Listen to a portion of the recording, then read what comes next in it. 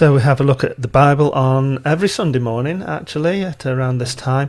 And I'm looking at the book of Ecclesiastes and chapter 3. It's all about change and about a time for everything. It's called A Time for Everything.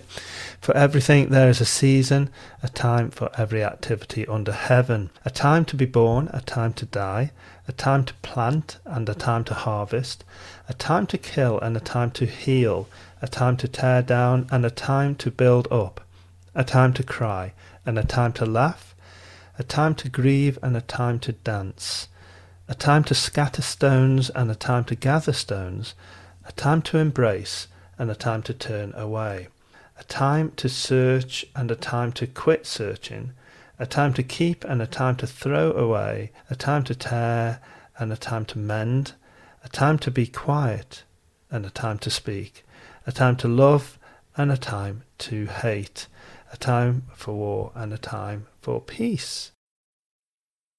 Is it time to get rid of stuff and embrace new? I've been sorting out stuff, lots of stuff, because we're moving house. If you've ever done that, you'll know it isn't easy. It's hard to throw the old away, even when you know the new is coming. We cling on to old and sometimes don't make room for the new. And I resist change more so as I get older. But am I denying what life has for me? Should I just let go? One version of Ecclesiastes 5 says, "A time to cast away stones and a time to gather stones together." Is it time to cast away stones or stuff? Yesterday I decided to clear out some subscriptions. I actually cancelled one I'd had for 4 years and not used at all. I was keeping it just in case. It cost me over £300 to keep it for the past 4 years.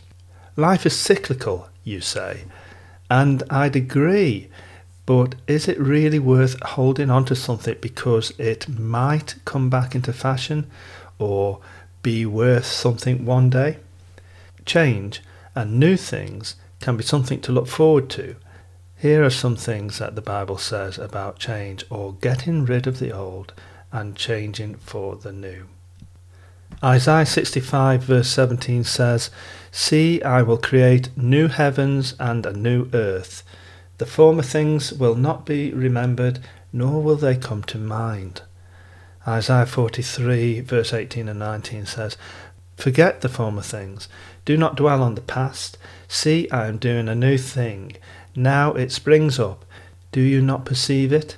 I am making a way in the wilderness and streams in the wasteland." That's Isaiah 43. And "He put a new song in my mouth, a hymn of praise to our God. Many will see and fear the Lord and put their trust in him." And 2 Corinthians 5 verse 17 says this, "Therefore, if anyone is in Christ, the new creation has come. The old has gone, the new is here." And finally, in Ephesians chapter 4 verse 22, it says, "You were taught with regard to your former life to put off your old self, which is being corrupted by deceitful desires, to be made new in the attitude of your minds, and to put on the new self, created to be like God in true righteousness and holiness." Are you holding on to stuff that belongs in the past? Is it time to cast away some things so that new things can come?